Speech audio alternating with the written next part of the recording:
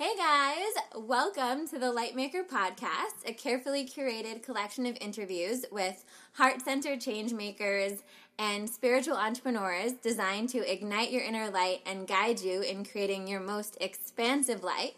I'm your host, Cassandra Bodzak, and today I am so excited to have my personal mentor and Hay House author, inspirational, motivational speaker, grounded intuitive mentor, and practical intuitive guide, Rebecca Campbell, on. It is such a delight to talk with you, and I'm super excited to share with you her new book, Light is the New Black, which I literally read in one sitting on my bedroom floor.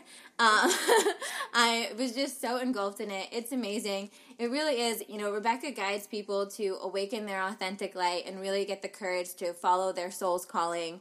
And this book is like the handbook, I believe. So I think anybody that's listening to this podcast, I know you're a light worker, so you're going to want to check it out. But I'm excited to chat with Rebecca a little bit more because I know you guys are going to love her as much as I do. Welcome, Rebecca. Oh, I'm so happy to be here, honey. Yay. Hello, everyone else. Yay. So I wanted to dive right in because one of the things I really resonated with in your story is something that kind of happened to me, and I feel like happens to a lot of people when they're first waking up or whatever you want to call it. It was around your 30th birthday, and you finally got the job you always wanted. You're in this long-term committed relationship, and all of a sudden, you just kind of realize that, maybe this isn't what I wanted. And that was certainly what happened to me in my journey, where it's kind of like I'd finally gotten that success or, that job that I thought I was waiting for. And I was in a long-term relationship, and yet I was feeling so just empty and wrong, just like in the wrong spot. So I want to talk a little bit about that because I feel like a lot of my audience is either in that space or is perhaps just moving out of that space. And what were first of all, what were the big moments for you where you kind of had that realization of knowing, this is not just me kind of being in a weird mood for a month. This is actually me knowing that this doesn't fit. And then how did you eventually get the courage to really step into your soul's calling or your truth and kind of get out of that kind of sticky situation?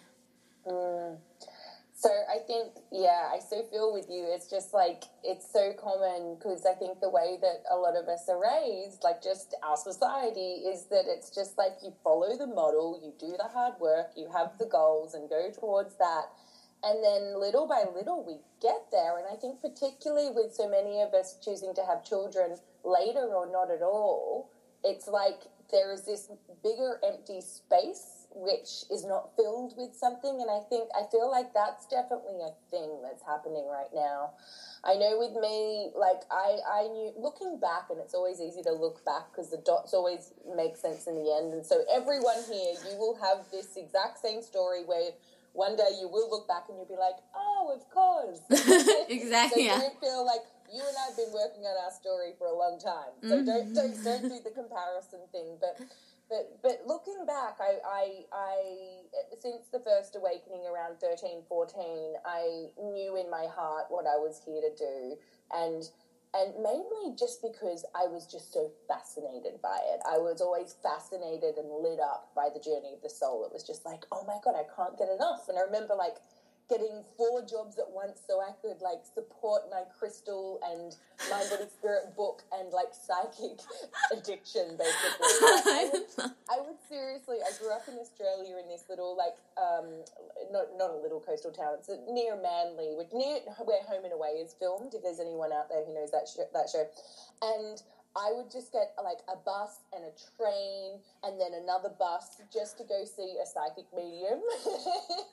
So looking back, my path was very clear, but I felt it was very weird and very, like, I felt like I couldn't really, like, tell anyone about it, and so I went into a spiritual closet and just kind of pushed it aside.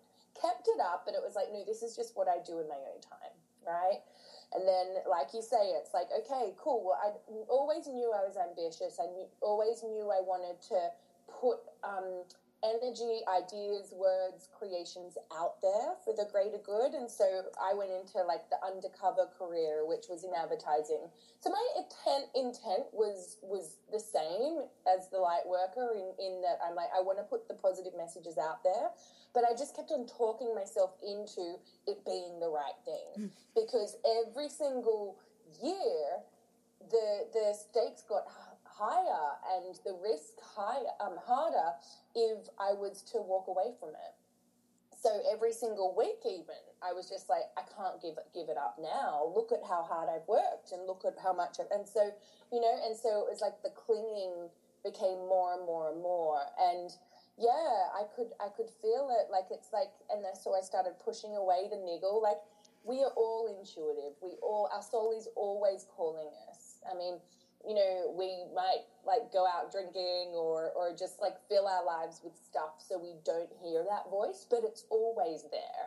And for me, when I was ignoring it because I just couldn't handle the fact that it was like calling me to change everything in my life, I found myself waking up in the middle of the night. It's like that kind of 3 a.m. panic attack kind of zone, that time of night. I think anyone who's had a big life change is like, I know that feeling. Yep. So I found myself doing that a lot and just really praying for the strength. I didn't feel strong enough to change everything in my life. Like I knew I was being, called in that direction, because it was just like my life didn't fit. Were you the same? It was just like the life is great, but it doesn't fit right. Yeah. Like that uncomfortable pair of spandex or like skinny jeans or whatever. It's like, or like I had jeans on my arms or something. It wasn't right.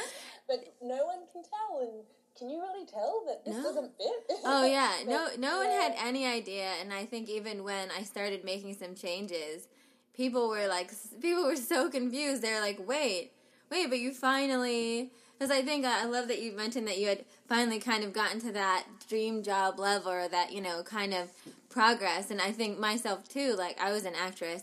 So I was, kind of on that ladder in a different way. And it wasn't until I first landed like a couple big jobs that I should have been really happy in that I realized I just felt so empty. I remember like being in that car, getting driven home that night, thinking like for the amount of money I made that day and for everybody I got to work with, like this should have been like, and it wasn't.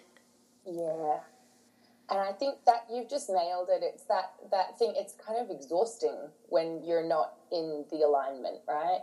Whereas when the life is aligned to you, it's like all you got to do is show up and be yourself, right? Yep. Whereas when I know I felt, it's like almost like having that kind of like the fraud complex in a way of kind of like, when's everyone going to work out that it's like I'm not really, there's a little bit of that in there. Like, and I think also when you do, that's like such an egoic trait, and I think when we do step towards doing things that scare us, which often is what our soul is calling us towards, we can still have that inferiority complex. So that's not what I'm talking about. It's just that thing of just kind of like, really? Am I doing it? Really?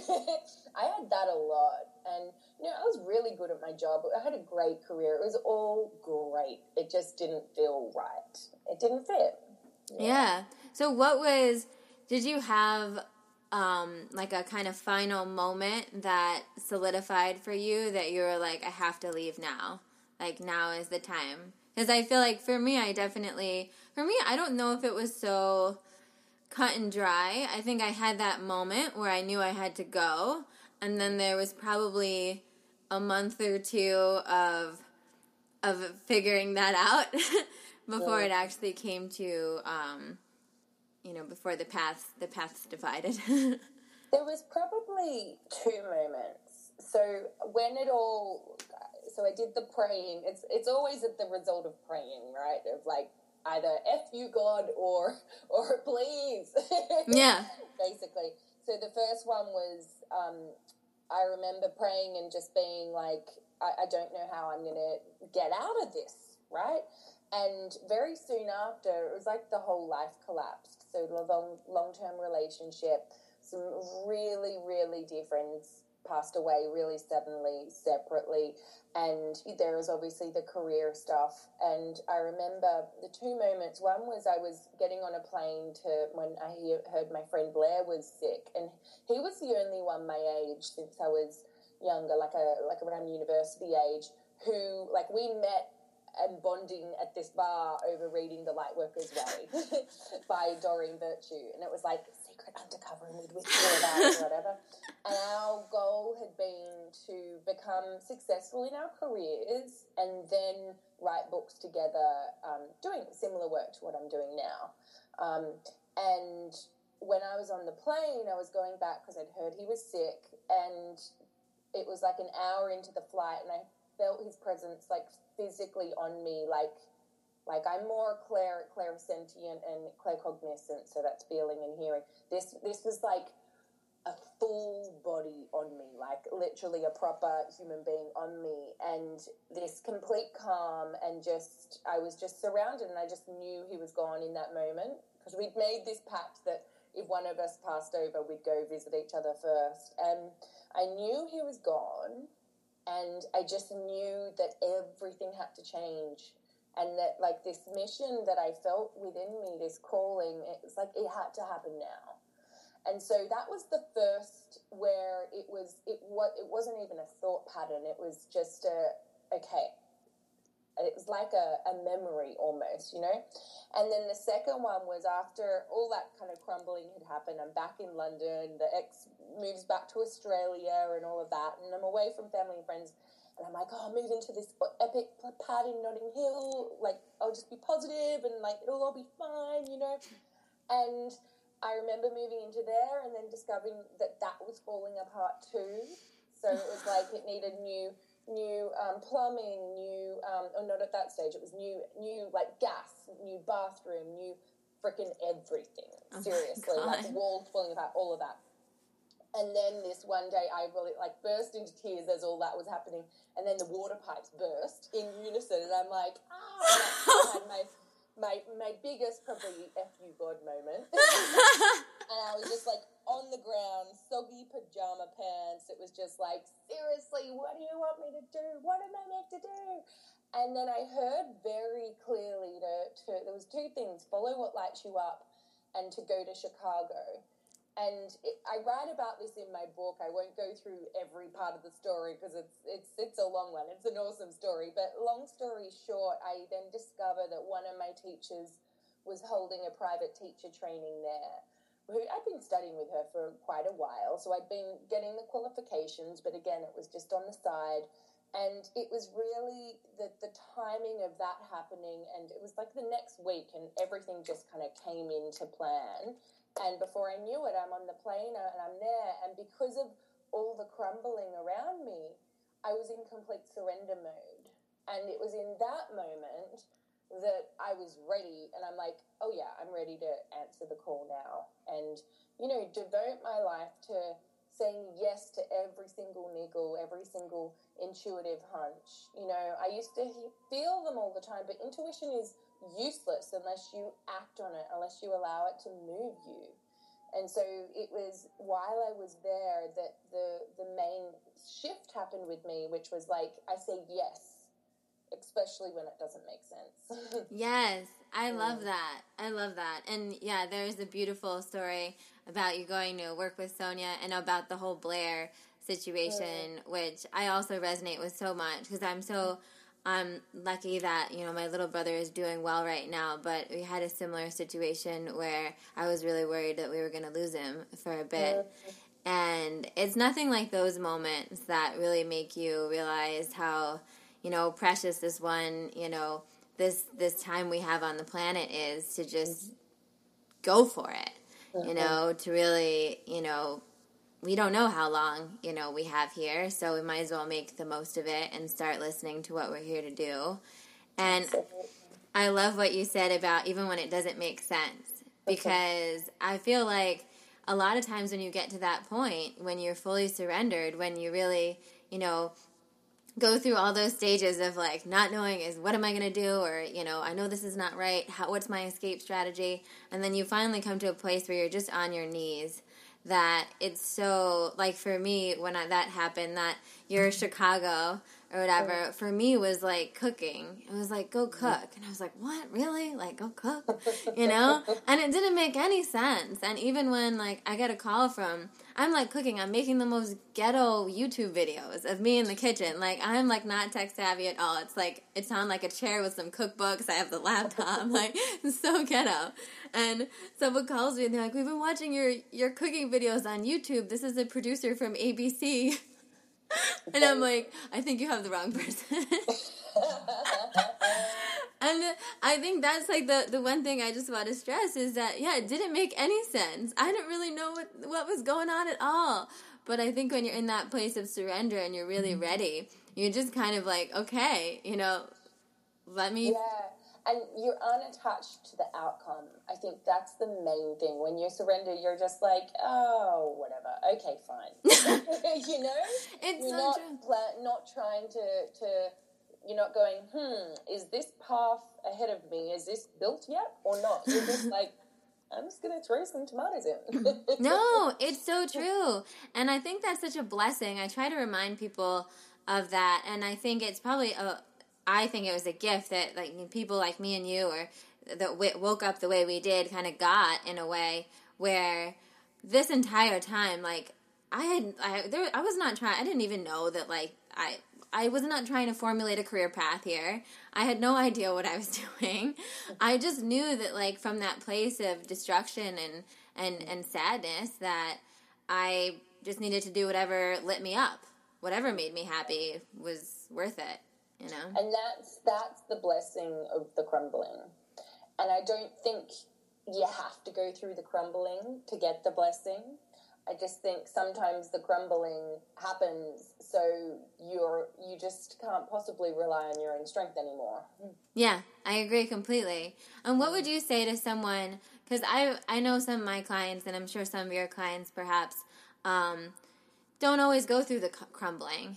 You know, it's more of like they have that knowing and, you know, there are people like us that are floating around that are, you know, putting out, and they're like, oh, like, what's that? You know, and they kind of feel that little calling. You know, what would you say to someone that has felt the calling but perhaps hasn't gotten to that crumbling but is still, you know, kind of itching to do something? The first thing I'd say is don't wait for the crumbling. Yes, don't. Please don't. And then the second thing is I'd be like, okay, great. So you've I think the most difficult scenario is when you have a job that you kind of like. When you got a job you hate, that's a lot easier. But when you got a job that's like, it's good, and, you know, everyone, like, people are killed for this job. I think that's the most difficult situation. So I'm going to work with that, right?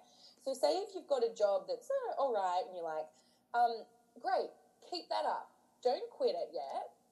Don't be like, I'm going to quit and have a year off and be like, oh my God, I got to work it out. Because that's going to put you under so much pressure. What I do is look at your life like your job right now is to bring things into alignment. So first of all, it's working out who you are and what lights you up. Just like you said, I'm all about what lights you up without being attached to the outcome, right? So I wrote this in the book, I'm pretty sure. I say it in my speech. I'm sure you would have heard this story, but maybe everyone hasn't. So with me, when I said follow what lights you up, I was like, how the hell is that going to help me with my end goal of leaving this career and doing something else? But because I was at the rock bottom bit, I freaking had to do it. But you don't have to be at rock bottom to do it. So the first thing I'd say is get a piece of paper and write 1 to 10 things that light me up.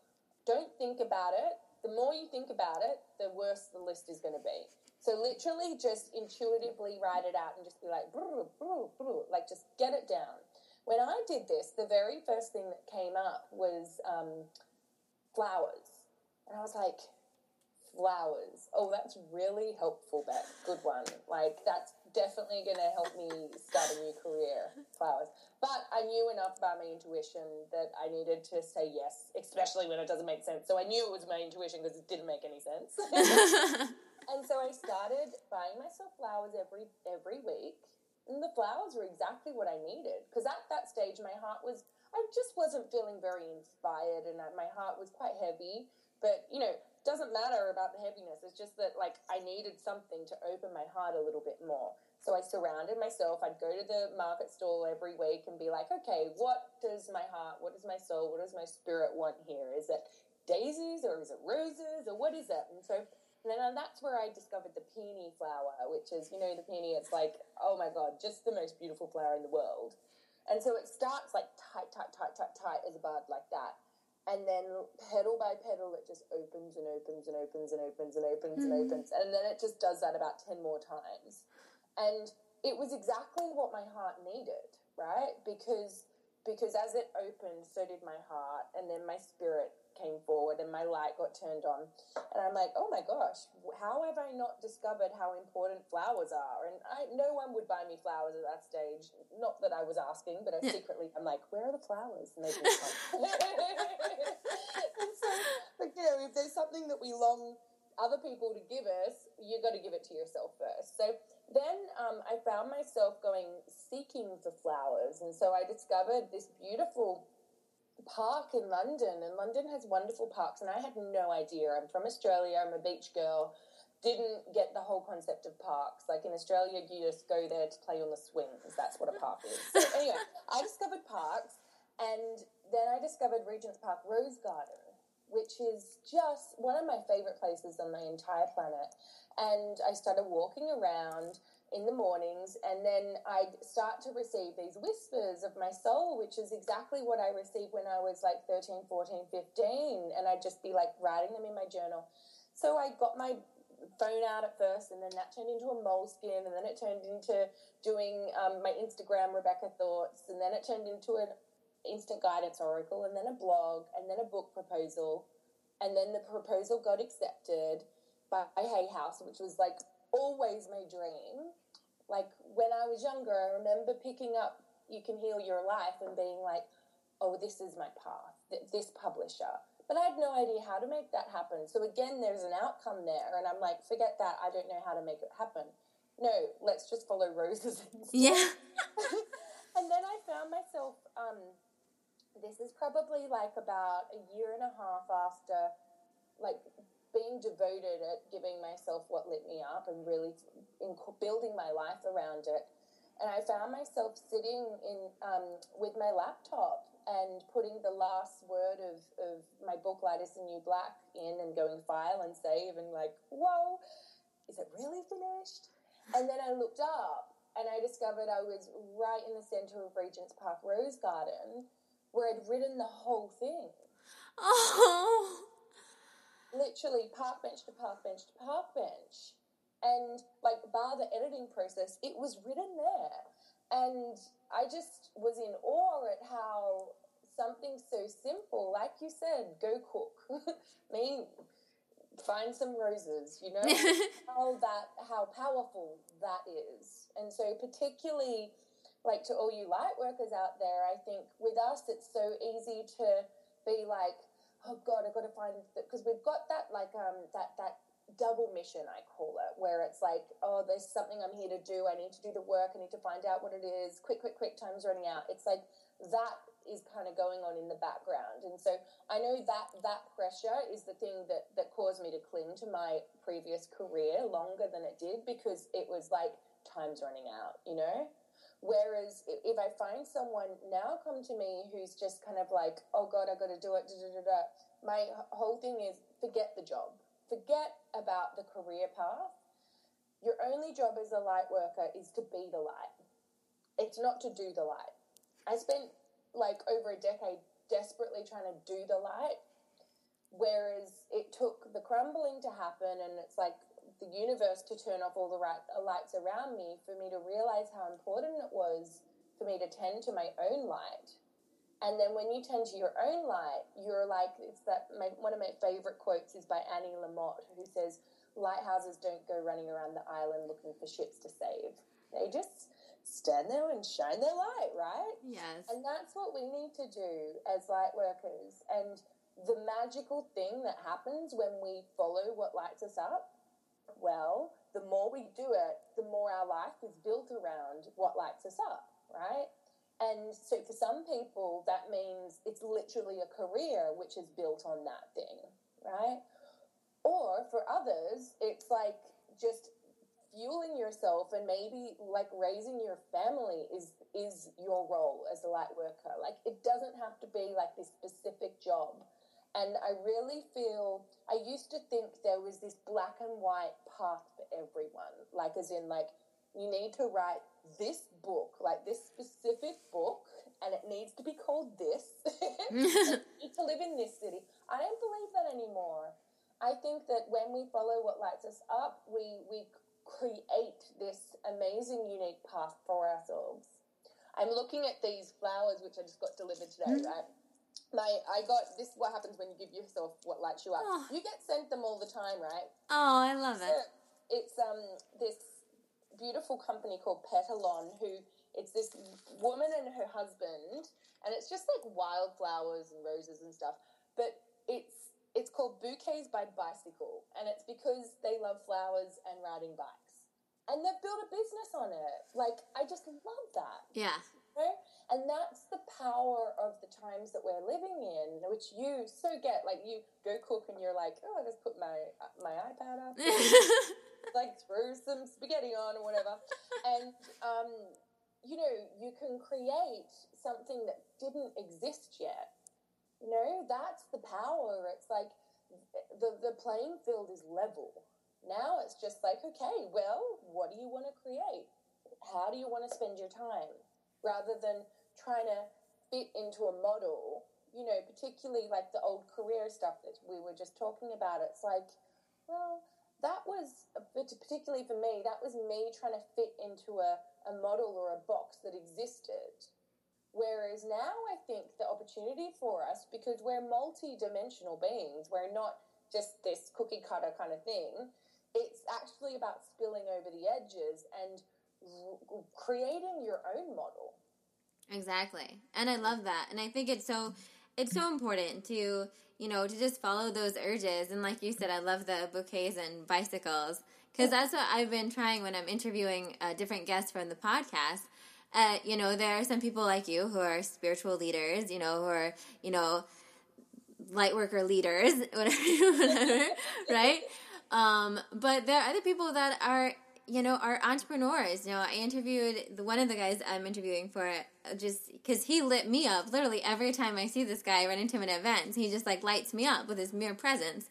And he worked at Google for 8 years and jumped ship, took 6 months off to like go scuba diving, like explore everywhere, and then came back and like started this company. And, you know, and I just love it because he's every bit a light worker, you know, and even though he's not life coaching or like that's not his path, you know, I think it's true. It's by following up those little things that brighten you up, you know, if your, you know, path is to, you know, own a bake shop and you like bless like literally you could brighten everyone's day and, you know, everyone's morning when they come into your bake shop and giving them whatever you know, you made with love. That we don't need to put a box on anything, you know. Sure. But one of the things I do want to talk to you about, because I think it is a tricky place for some people, is like for you, when you first decided to come out of the spiritual closet in a professional way and started, you know, having sessions with people, at what point did you decide I'm ready to actually, because, you know, if you want to also maybe perhaps go into a little bit more detail of what you do with the Akashic Records, because you're extremely intuitive. And so Rebecca is far beyond just a intuitive mentor. I feel like, in what you really access. And so I just, coming from personal experience, and, I also have been able to access certain things, but I think it takes a lot of stepping up to actually be able to say, I can access this stuff and I'm going to help other people access it. What was that process like for you, and when did you finally decide this is what I'm supposed to do? Well, it's quite scary, and I put it off for a very long time. I trained up in a lot of things, and I'd gotten a lot of qualifications just because, you know, with that kind of stuff, it's not like it's a black and white kind of thing, you know? And I think the most difficult thing for me was when you're riding two surfboards, so going from the job to doing the work, right? Particularly for me, because like because I was creative director, I had like a 6-month notice period, and like I was leading a lot of brands' social media and all of that, so I had like a presence online in a way. So it was like I didn't have like my own Facebook page, but it was like with my clients, it was like, you know, I'm being sold in as a brand, really, right? And then I'm kind of revealing this other part of me, which is the real me. And so I ended up, it actually encouraged me to make the leap more drastically because I couldn't do both at once. So I went to my boss, and I remember just talking straight from my heart to his, and I put it off so many times, and then I just did it. It was after I got back from Chicago, actually, because I had been qualified for a long time, and that was just like, okay, fine, I surrender, let's do this. And I went straight in, and I spoke from my heart to his, and I just basically said, look, this period that I'm in right now, like I'm not married, I don't have a relationship, I don't have kids. It's like I've had this thing in me that I've always wanted to do. And I framed it more about going to write a book because that was a bit more, I didn't go into me doing Akashic record readings because that was too much of a leap. But I said writing a book about spirituality and encouraging other people to step out of the closet. Like, literally, I wrote the book to myself. Yep.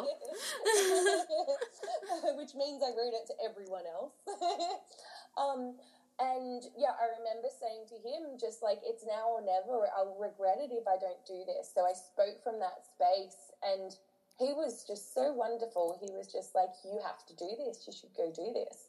He said, so, you know, what are you thinking? What are you going to do to survive? And I said, I kind of want a job, just maybe 2 days a week, just to cover rent, so I'm not kind of like putting too much pressure onto it.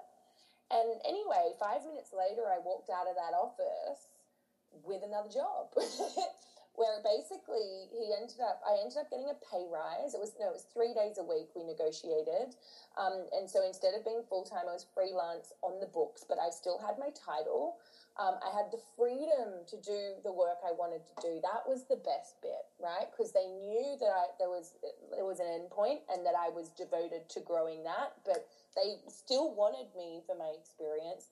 But I got a pay rise because I was going freelance. And that was not just a pay rise per day. It was like generally speaking because, you know, and I'm not paying tax. And then they're like, you know, you're going to have to oversee a little bit. So we'll have to hire like a team under you. So it was like a promotion basically. So that's what happens when, you know, and it might not happen exactly like that for you. But in my experience, when I've kind of leapt towards my calling to be of service or just anything to do with what that niggle has been telling me to do, I've been wholeheartedly supported. And so with doing the reading, so that's kind of like another answer to the question. So specifically doing the readings, now that was scary. I remember, you know, I did Friends for ages, but I must say Strangers is so much easier for intuitive readings. And before we even get into this, just in case there's anybody listening that's not, that maybe, I feel like some of my people have definitely know what the Akashic Records are, but I still think there are some who are probably, it sounds familiar, not quite sure. Do you want to just give a little... Sure, yeah. So the Akashic Records, it's just a concept, really, right? But imagine it, so it's like everyone's got a book of their soul. It's not a linear place, but we'll give it a linear concept. So it's really the record. So with us, based on the principle that we've lived more than just this life, it's the record of everything that was, is, and will be, so to speak. But I focus more about was, so like the soul history and then current and then potential, because I don't think it's just one potential. I think there is several. And so, yeah, and so I started doing different readings at first, I think, soul readings, and I kept on changing what I called them every single day, basically. But then the thing that really kicked off was my soul blueprint reports. I just kept on I put it up, and I didn't really know what I was going to do. I mean, I knew all the information I could include, but yeah, and then they just kept selling, and so the first one I was like, oh God, and that took me, I just like overachieved on that. I like overgave big time. That took me like a day to do. And then the more I got, the more I worked out the model and a way where it wouldn't take me a whole day to do each time. So a way that I could kind of repeat it with it still being individual. And so that was a big learning experience. And then I just found that more and more people were coming to me, as I'm sure that you found, who were a certain type. So there were a lot of people who were in a spiritual closet also, who were struggling to step forward, who were waiting for permission, who maybe were quite scared because of the soul history of speaking out and being seen and being heard and all of that. And yeah, and then that's when I started the Work Your Light mentorship, which we're doing, which with the sole purpose of just supporting people get their voice, get their message out there, people who are just like so devoted to be of service, to express themselves in ways that are just so authentic, and I guess, it makes sense in a way because it brings the intuitive soul part of me together with my background in advertising, which is like, that was training, that was there for a reason, it was like, just so perfect. It was all about like authenticity of brands and getting tone of voice right and expression and all of that. So the two have kind of come together perfectly. But I think what happens is that and it's interesting because with me, a big part of my personal soul growth has been around that courage to speak out and be seen. And I love being on stage, but it's also really scared me in the past, like kind of, and the most amazing thing happened just the other day. And I often start my talks like that about like, Joan of Arc said, I'm not afraid I was born to do this. I don't know what she was on because whenever I'm answering my soul's calling, it's freaking scary. And then just recently, I was at the Mind Body Spirit Festival in Birmingham, and for the first time ever, I had zero fears, like zero. And some people have fears, some people don't. I had none.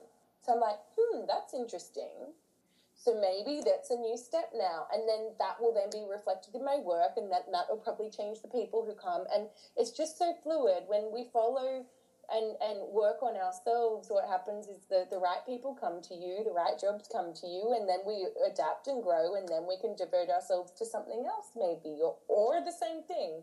I think what I'm trying to say with that is like how magnificent the universe is at delivering both, because when you're a light worker, you do have that double mission. It's like, it's not just you being here to be of service, like you're here to grow too. Yeah.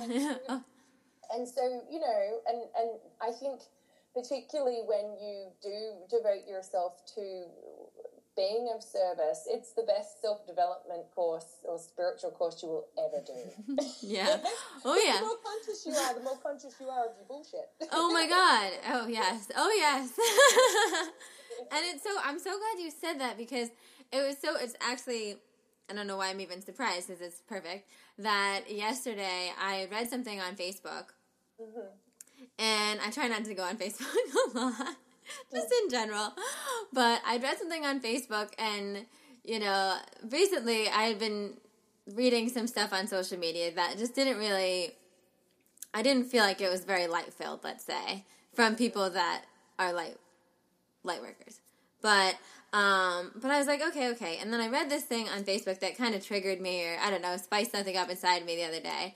It was kind of like, all these people that are telling you to follow what makes you happy and follow all this stuff, like, that's not the truth. Like, the truth is that, it's really scary going after your calling. And in a way, I'm just like, you're confusing people.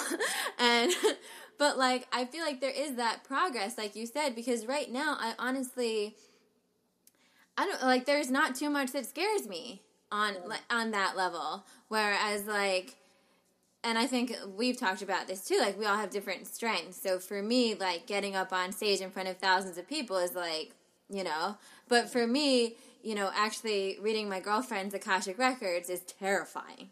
You know, that really scares me. But I think we all have those things, but I do think it's a little bit more, and I'm sure you can speak to this too. I always try to warn, just tell people with like discernment.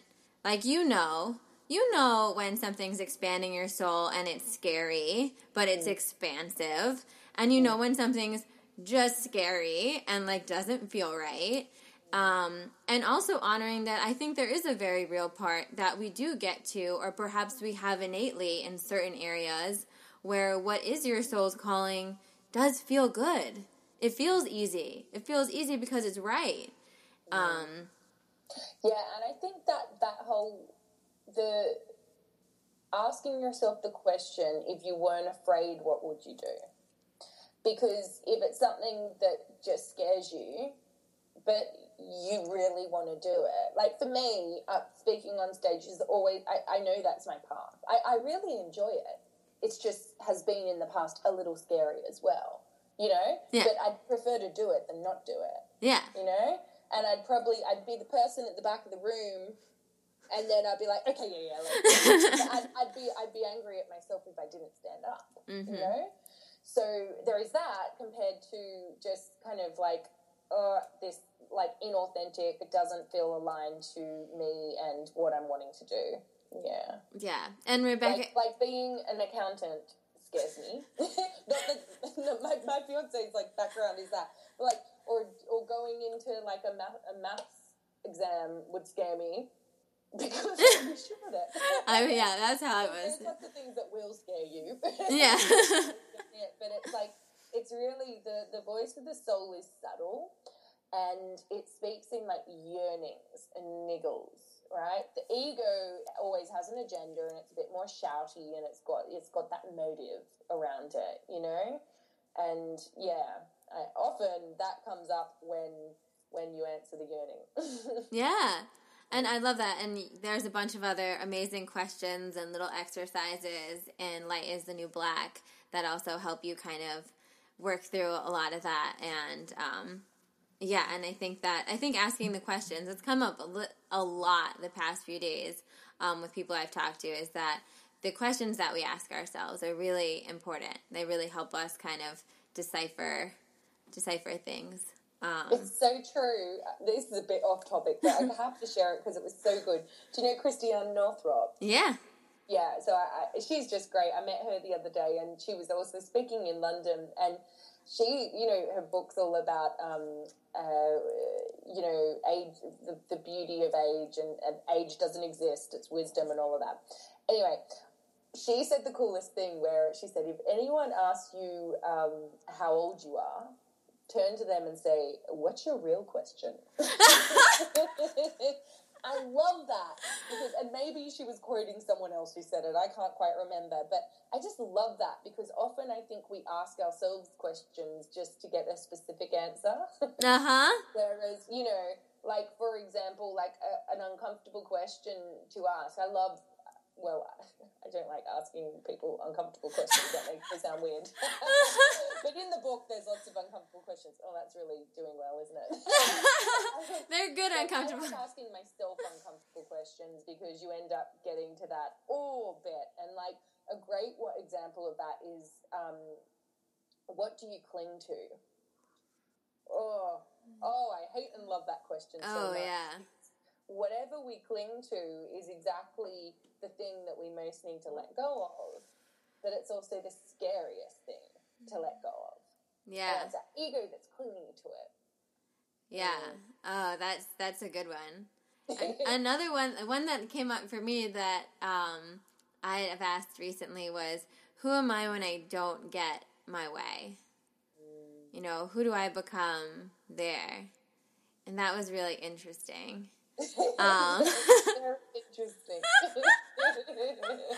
And it's just, and then my always, I think I always try to remind myself too, is that, you know, and then love that person too. You know, love the person that clings, love the person that acts like a 15-year-old when they don't get their way, you know, and just love them madly. And then, you know. And ask that part of you what it needs most. Yeah. Yeah, what do you really need? Because I think that's what it always comes down to, really. I love it. I love it. I just want to, you know, I play with Goddess cards sometimes. And I pulled a card before our talk, and what came up was true love. It was Guinevere.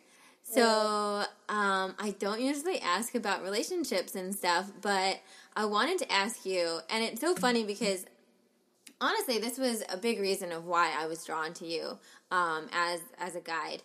Was because I really looked at you, and I remember not only relating to you from the first time I met you and talking about, you know, writing books and all of that, but I love your I was going to say I love your light. That's obvious. That's not descriptive. Not descriptive. But your energy, just about living life. Like, I feel like you live life. You have a relationship. When you didn't have a relationship, you're probably dating. You know, I feel like, you know, you go out with your girlfriends, you're living life. You're not like, I feel like there's that, I don't know if I want to say the Dalai Lama said it, where he was like, it's easy to be the monk on the mountain, you know, but it's like, how do you do it in like the middle of a city? You know, how do you do it when you have the relationship and the friends and like all that stuff? And that's what really drew me to you, because I was like, this is the kind of full life I want to. I want to be a leader in this space, but I also want to be able to go have fun with my girlfriends on Friday night, and I want to be able to have a beautiful relationship. So I want to talk to you just a little bit about you're engaged, and how was it kind of dating post-awakening, or kind of after being out of the spiritual closet? Was there, I know a lot of the things that some of my girlfriends talk about is just, you know, figuring out what kind of guy can, on one hand, like handle it or join you with it, and what that's level like. So I'd like to, you know. So I think it's such a juicy question. It's actually, this is a topic I'm starting to write about now, so it's perfect. Yay! so for me, after the crumbling, and I think this is important to kind of say, like, first of all, the day we were born into the most important relationship of our lives, which is the one with ourselves, right? The way society's set up, it's like, oh, Jerry Maguire, you complete me, blah, blah, blah. But the thing that I realized through the crumbling was how I'd looked at relationships as, and not just like romantic ones, like friendships, all the relationships in my life, family, also the relationship with my work, because everything is a relationship, right? Yeah. I'd looked at these things as these things to complete me, right? And as if these things that I needed in order to be in love, right? And that whole concept of like falling in love, that's just bullshit, actually. Because when you fall, who wants to fall in love? I know. I want to rise in love, baby. Yes. And so the project for me, and it was so scary because I had no idea how to get through it, but I was like, okay, so if I am love and love exists, then why do I need all these things or a man or a woman or whatever in order to be in love? Well, I don't, right? And then I started saying love is a frequency. So, you know, when you're in meditation, when you're in prayer, it's like a frequency, right? And you feel it, right? And so I was like, okay, my mission, I'm not going into a relationship. I like tried a bit of the Tinder, and, you know, you have to kind of like, when you haven't been with someone for a long time, it's just like you force yourself, you know, I did a bit of that. Alcohol involved. But besides that, I was also blessed that I didn't have too many temptations. Thank God. Thank you, universe, for not having that. But I was adamant that I was like, I am not entering another relationship until I'm completely whole myself, completely. And I'm not going into a relationship if there's any risk of losing myself in it. Right? And so I went about trying to create this in love space all by myself. So it was like, so I was in love, right? And I freaking did that. I love that. And then I asked for guidance about, I'm like, I'm ready for a relationship. I think I am, but I'm not going to go there unless it's right and all of that. And I remember I just moved into this place. It was like this girl pad in Marylebone. It was like, you know, My Fair Lady? Yeah.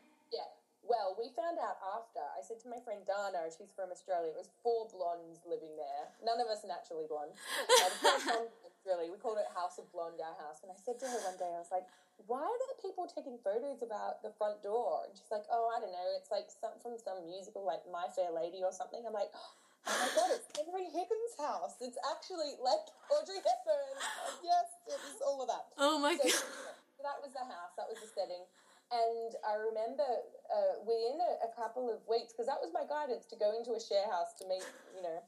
And then the first week I'm out for cocktails with 2 of my housemates, who they're back in Australia now. I'm seeing them tonight. It's the perfect timing. Yay. And I met Craig. I'd met him years before, but it was just like, boom, like that. And then a few weeks, maybe months later, whatever, he ended up coming into my bedroom for the first time. I remember being very conscious about, I'd done these exercises around really knowing who I was and being in love with who I was, actually, and embracing all the weirdness. And so I've got my freaking smudge sticks, my fairy lights, my Akashic record books, like everything. I even like made it even more so because I was so firm on it. And he walked in, and his background's like banking, right, and accounting, like. He's very, like, creative and spiritual, but, like, he's not, like, hippie at all. Yeah, he's open-minded. So he walks in, but I didn't know at that stage. I'm thinking he's just, like, banking, right? So he's walking in, and he goes straight over to my desk where there's this opalite crystal, and he's like, oh, my God, I've had the exact same crystal in my cricket bag since I was, like, 12. I'm like, oh, my God, that's so weird. And then later, I find out he admitted to me, he's like, the moment I walked into your room, I knew you were going to be my future wife. Aww. So because ever since I was younger, all the other guys had, like, Elle Macpherson posters and Kylie Minogue posters above their bed, and he's like, I had Sabrina the Teenage Witch. Oh, my. And so we'd always wanted some magic, right? And for me, I definitely didn't want a hippie guy. No offense to any hippie guys out there, but in the past, I wanted to be in my feminine and be able to do my stuff and then be, like, supported with his strength, you know? Yeah. And then me be able to support him in that way. And so that was quite a journey for me because I'd never been able to receive that before. I'd always been the one holding things together and feeling like I needed to. So yeah, I'm so grateful to have been given that time, that it was like 2 years or so, to really work on that relationship with myself and, you know, and now and to be able to go into the relationship with these tools. So it's like, you know, like we've got our non-negotiables. We know exactly what is non-negotiable, and so there's no going around. Like I learned the hard way about relationships. My previous partner, Matt, is such a sweetheart, and we were joking the other day. He's like, "Yeah, we pretty much like trained each other how to not have a relationship." Oh.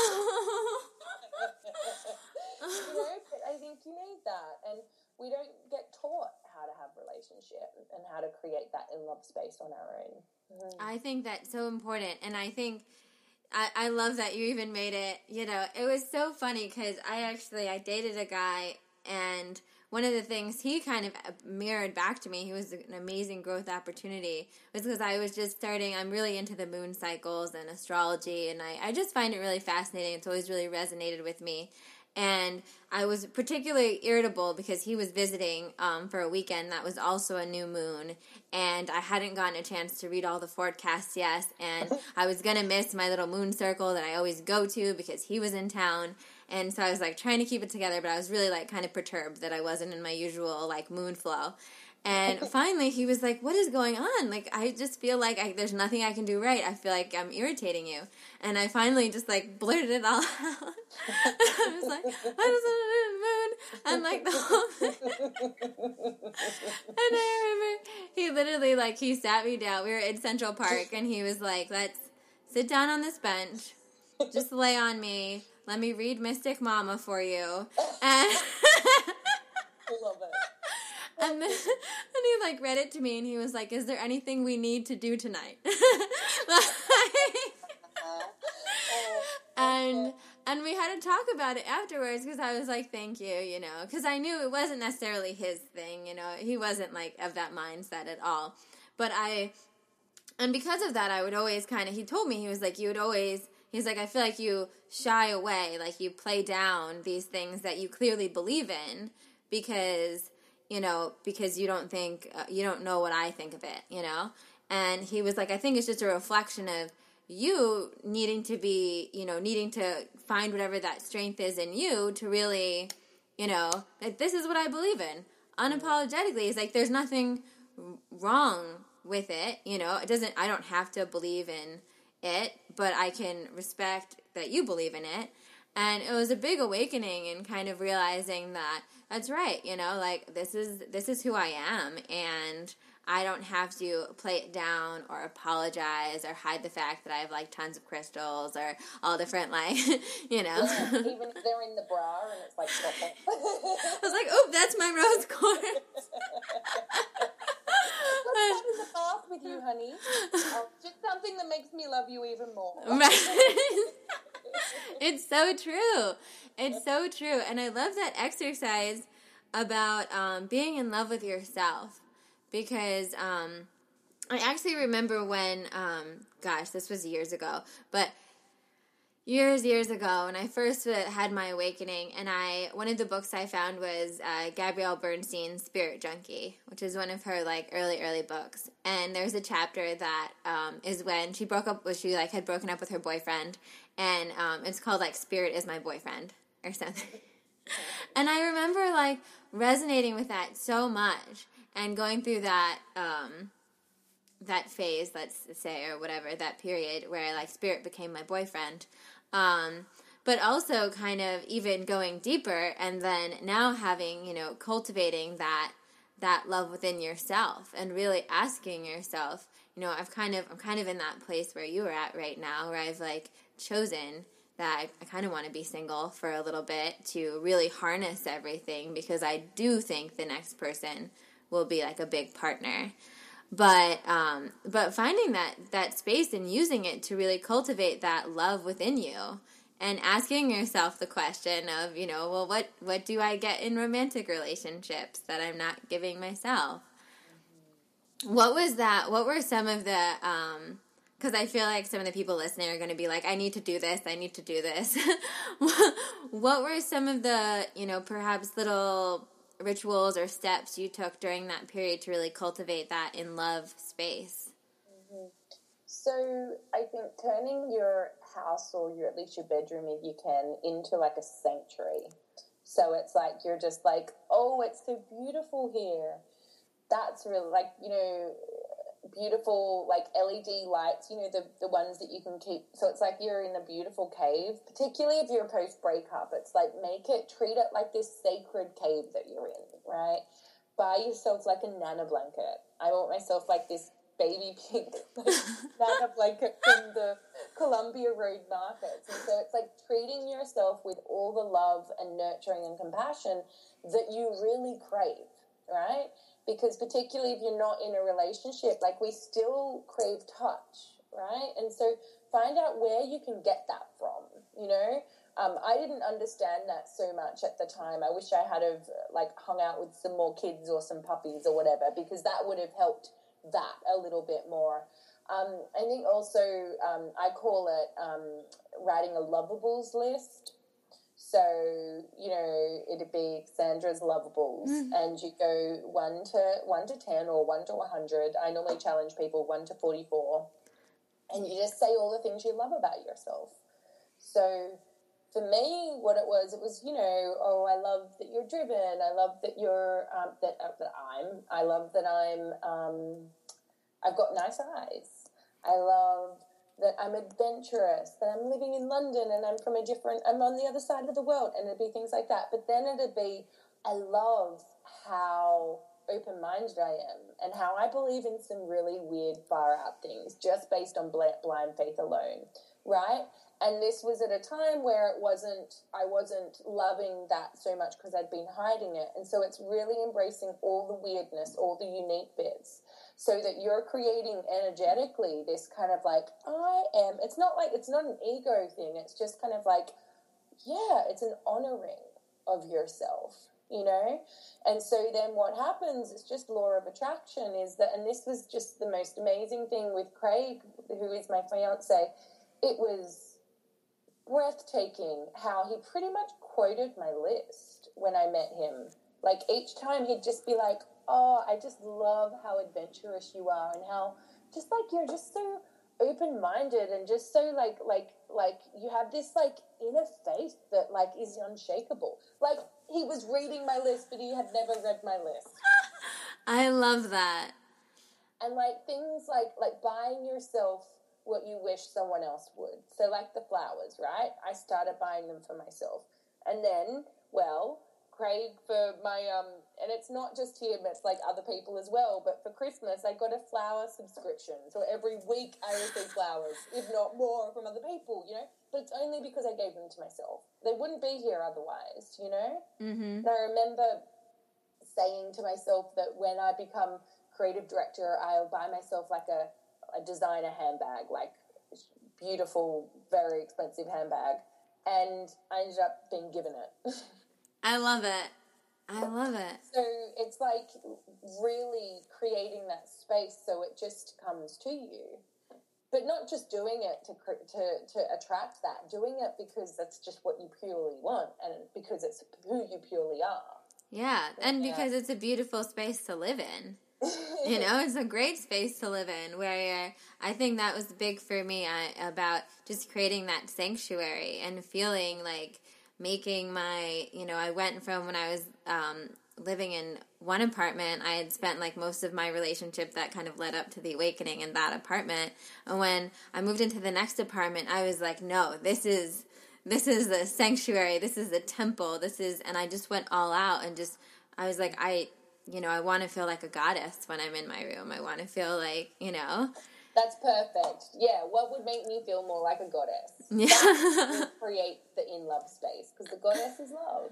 I love that. And I think that's a definitely a good thing. One I wanted to touch on quick before we wrap up, because it's been so amazing chatting with you. I could chat with you all day.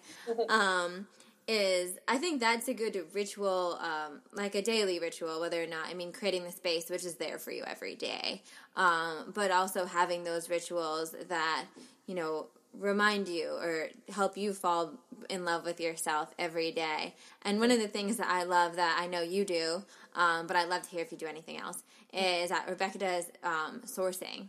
And sourcing really, and correct me if you want to, but sourcing really connects you to your divine source, exactly what it is. And I really feel like I source a lot as well, and I've used, Rebecca gives away a free sourcing meditation, which I'll include the link to below, but you can just go to her website, RebeccaCampbell.me, and put your email and you'll get it. And you just feel yourself being full of light, like you just connect to that source. And I think that's something, if nothing else, that is a daily necessity, in my book, at least. Absolutely. It's life-changing. It's changed my life. Right? Is there anything else that you feel like is a daily ritual that you feel like really fills you up? That's the number of nature. Mm-hmm. For me, like grounding in nature and being around beauty, that's important to me because it helps me be in spirit, which helps me be inspired. But I'd say, the number one thing that I do each day, the other thing I do actually, increasingly so I source meditate, that kind of thing. And then I chant as well, because chanting is really just voicing the heart, voicing the soul. So I practice from the lineage of Siddha Yoga, which is the path of the heart, and which is really, it's crazy how aligned to everything I believe in it is. It's like the main parts, it's like nature and beauty is such a big part of it, and then the chant as well. So, you know, and it doesn't have to be like Om Namah Shivaya is one of my favorite chants, but there's so many others. I love all the Kundalini chants. And yeah, magic has happened when I've listened to chanting. Yes, I chant every day as well. I feel like, I do. It's like I have to. It's, you know, and I travel a lot, and I'm always the person that, like, if I run into like the people in the hotel room next to me, I'm like, I'm so sorry about the 5 a.m. chanting, but it's so true. Well, I was recently in Glastonbury, and I literally had Kundalini mantras playing, and a girl knocked on the door and was like, there was this, do you know Guru Jagat? Yeah. So she was there. There was all these coincidences, and she was doing this sacred tour of Glastonbury, and I'd just gotten the guidance a couple of days before to go there. So I cleared my schedule without knowing why. And I'm in the Chalice Well Gardens, and it was just like, you're meant to go on something with her. I don't know what it is. And so I said, okay, universe, I need you to sort this out, because I just don't like Googling and freaking working out travel when I'm meant to be relaxing and on holidays. And so I went back to my room and I was chanting, and there was a knock on the door, and it was this woman from the States who, just gorgeous, name's Danielle, and she was like, by the way, are you going on this sacred tour with Guru Jagat? And I'm like, that's so weird. And I told her the story. And then she's like, oh, yeah, I'll get you one sec. And she's like, yeah, I trained with Guru Jagat. She's my friend. Called her up. And the next day I'm going on trip with them. So my 2-day turned into like 11. Oh my God, I love it. So chanting, people feel that vibration. And there is nothing more powerful than the vibration than the sound of your own voice. Yeah. Oh, I love that. I love that story. It just goes to show you when you're really like tuned in and you just follow it, that just say yes. Yeah. That's the thing. I love it. So lastly, Rebecca, this is kind of like a 2-part question. What does your most expansive life look like, and what's really lighting you up right now? Expansive life would probably involve teleportation. I love you. Because I love London. I just love it. But I love Australia, and I love LA. I just love the world. Yeah. I love tropical islands with crystal water. So I just would like all of that all the time. Yeah, pretty much. So that would definitely be the most expansive life. So without any jet lag. Yep, of course. And what was the other one? What's really lighting you up right now that you have going on in your life? I'd say the chanting. It really is. Yeah, I'm just so into it right now. Yeah, can't get enough. I play the harmonium, so I'm recording with my friend Amy Firth. We've got one of my books that will be coming up. Is the line is "Rise, Sister, Rise," and so we're recording a chant for that, and I'm just loving it. I can't get it out of my head. Yay! That's so exciting. So thank you so much for being with us. It's always a pleasure to talk to you, and I feel like you're just a ball of light, and I feel like there are so many different insights in this conversation that I know people are going to walk away with being like, oh my God, I got to go do that, or I got to go try that. And I just want to remind everybody again that, first of all, get Rebecca's book, because if you enjoy this conversation, you're not going to be able to put this book down. It goes into a lot of depth of some of the stories we touched on, and really helps for anyone out there. I mean, I picked up this book, and I'm already far and away on the path. And I just loved it. If you can see all the pages turned down, and it's just such a beautiful guide for any time you really need just a little extra like soul bump, I like to call it, like a little soul bump.